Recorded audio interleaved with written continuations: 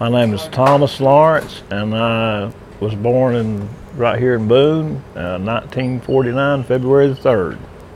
I know I never contributed till I was grown and gone.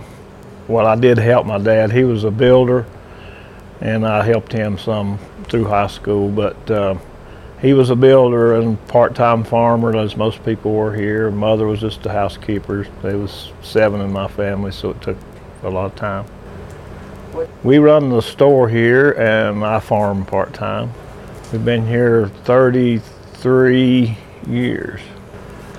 I was on the road quite a bit, traveling with the jobs that I'd had, and I kind of wanted to be here. The kids were going to school here, and just kind of wanted to be here and had the opportunity to buy the store. And I always liked being outside the farm too. So, and it's good to you know your neighbors here. Product lines have changed probably more than anything. All companies keep expanding their flavors and this and that and the other. Mine has switched a lot from small farm like fertilizer and feed more to convenience items, milk, bread, soft drinks, convenience type stuff. Typical work day, I come in at 7 o'clock and open up, and then later my wife Lola comes in, and I go do my feeding or farm work or whatever for a while, and then come back, and I usually close in that evening by 6:30.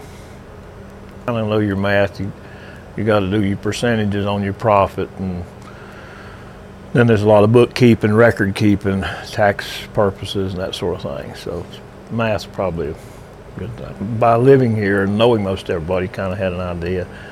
And then it was, you would just have to be a people person.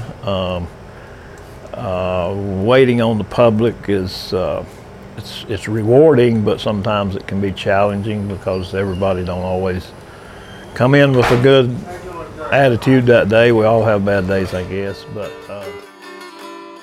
I watched my 3 children go to school here, and